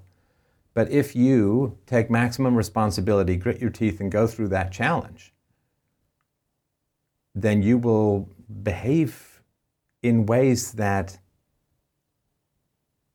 will engender self-respect. When I talk about love being our involuntary response to virtue, that's true, but it's most true with ourselves. I don't like really the idea of self-love or loving yourself, or I mean, it sounds a bit solipsistic, but I do think that we have to trust ourselves, and in order to trust ourselves, we have to consistently be able to choose good moral actions. We don't have to be perfect, we can have our foibles and our weaknesses, and you can survive a chocolate bar a month kind of thing, right? But we do have to have a basic belief that we are not going to do bad things, right? I mean, and with regards to how you feel with love, if you can trust yourself to behave in a more honorable fashion, in a more consistent way, then you will experience being loved probably for the first deep and philosophical time in your life. Your father didn't feel it. I mean, his wife was cold to him and had an affair. Your mother didn't feel it. She bullied her children and cheated on her husband. Right? So it may be that, and I think it can be if you choose to do what's needed, that you will experience self-respect, self-trust, and then people will find it safe to love you. Understand, virtue is a lot about people feeling it's safe to love you. Right? It's not safe to love you because you yell, you hit, right? How can someone be vulnerable? How can they give you their heart when you juggle it with Edward Scissorhands, right? If you are not stable and secure and someone that is a soft cleft in the world people can nestle in, right? Secure. If you yell, if you hit, if you're impatient, if you storm, if you rage, people can't feel safe around you, and you can't love someone you don't feel safe around, particularly female to male. They can't do it. They can't do it. I mean, a man can, quote, love a military general even if he doesn't feel safe, but in particular for women to men, they need to feel safe. And if you're yelly and hitty, and not only is it weak and all that, but it's not going to be. So if you're safe to be around, then, well, it's going to be a challenge. I mean, the last sort of thought I'll leave you with is that, in general, we are programmed into bad behavior so we don't experience love. And the reason our parents, not conscious, right, I think for the most part, but the reason our parents program us into doing bad behavior is then we never really experience what they didn't give us. Because the moment we really experience what they didn't give us, it's pretty bad for our relationship with our parents, right? So if you act in a way, Kumar, where you genuinely feel security with yourself and a sense of self-respect and consistency in your moral behavior, and your wife loves you, and your daughters love you, and like that's going to be very painful, because then you're going to talk to your mom or talk to your dad, and you're really going to feel the difference, right? So people who've hurt us keep us from acting well unconsciously, so that we never get a sense of how much they hurt us. Let's say it again. People who've hurt us inspire us to bad behavior so we don't feel loved. And then we never really experience how much they hurt us. It's like if you're always hungry, you just don't feel hungry anymore, right? Oh. After a while, right? Once you get a really good meal, you're like, damn, I was hungry. Yeah. And that's why it's hard to improve when we've been harmed, because it is actually harmful to the people who've harmed us if we end up being loved, if we end up acting in that way. And it's painful. What we do is we say, oh, well, my parents, they acted badly because of X, Y, and Z. It's all determinism. It's all, you've heard this a million times in my calls, right? Oh, my parents acted badly because this, that, and the other, right? But then what we're doing is we're saying, well, now I have permission to act badly because I was mistreated. But the moment we say, I don't care if I was mistreated, I mean, I care, but I'm not going to allow it to dictate my future behavior. Right. Right? Then what happens is we say, damn, if I can change, my parents could have changed. When I take responsibility, when you take 100% responsibility, you don't give 100% responsibility to your kid because she's only a kid, but you give 200% responsibility to your parents, whether you like it or not, because they've had even more time to change, even more time to improve. So this is one of the reasons why maximum responsibility is so hard. Not just how it flows horizontally and downwards, but how it flows up to your parents. Because if you can change, why the hell didn't they? If you can change, why didn't they? That's a very tough question for people to deal with. And that's another reason why we stay in this rut that allows us to endlessly ignore the potential of those who came before us. All right? Yes. I would also recommend, and as I do in general, if you're going to do this kind of big life change, which again I massively admire, I think a good therapist is a great way to go. I'm a big fan of talk therapy. If for whatever reason you can't, there's lots of books. Nathaniel Branden, I think John Gray has some. There's a whole bunch of people who've got sentence completion books and workbooks and workshops that you can do even if you can't get to a therapist. But I very strongly recommend that because your will in having this conversation is incredibly strong, and I think you're going to do fantastically. But it's tough to get really good at anything without a coach, and that's my particular suggestion. John Gray. Yeah, John Gray. I think that's John. For some reason, I've had a blank out on this last couple of times. These are the books. Yeah. So he's got some books. Let me just double check this. I apologize for doing this. I sort of meant to do this before, but I forgot. I think it's John Gray. Nathaniel Branden, for sure, has got tons of books with sentence completion exercise and so on to give you more of a map of yourself. But those are my sort of big thoughts. Was there anything that you wanted to mention in closing?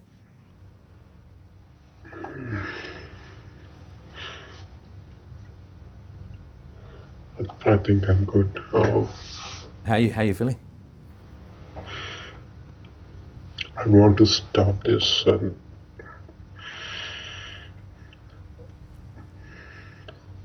In my brain, I have rehearsed this, that I should not do this.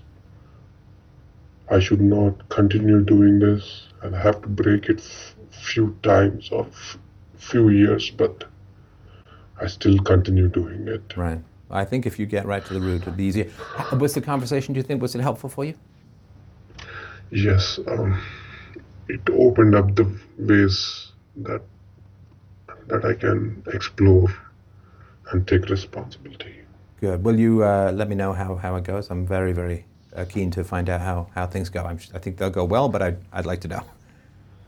Yes, I All right. Well, listen, I appreciate the conversation. Please keep me posted. You were going to send me something your daughter may have said about times when you were considerate. And again, thanks again so much for your generosity in this topic. Oh, thank you so much. After you stop recording, can I say? Yeah, absolutely. Let me just turn that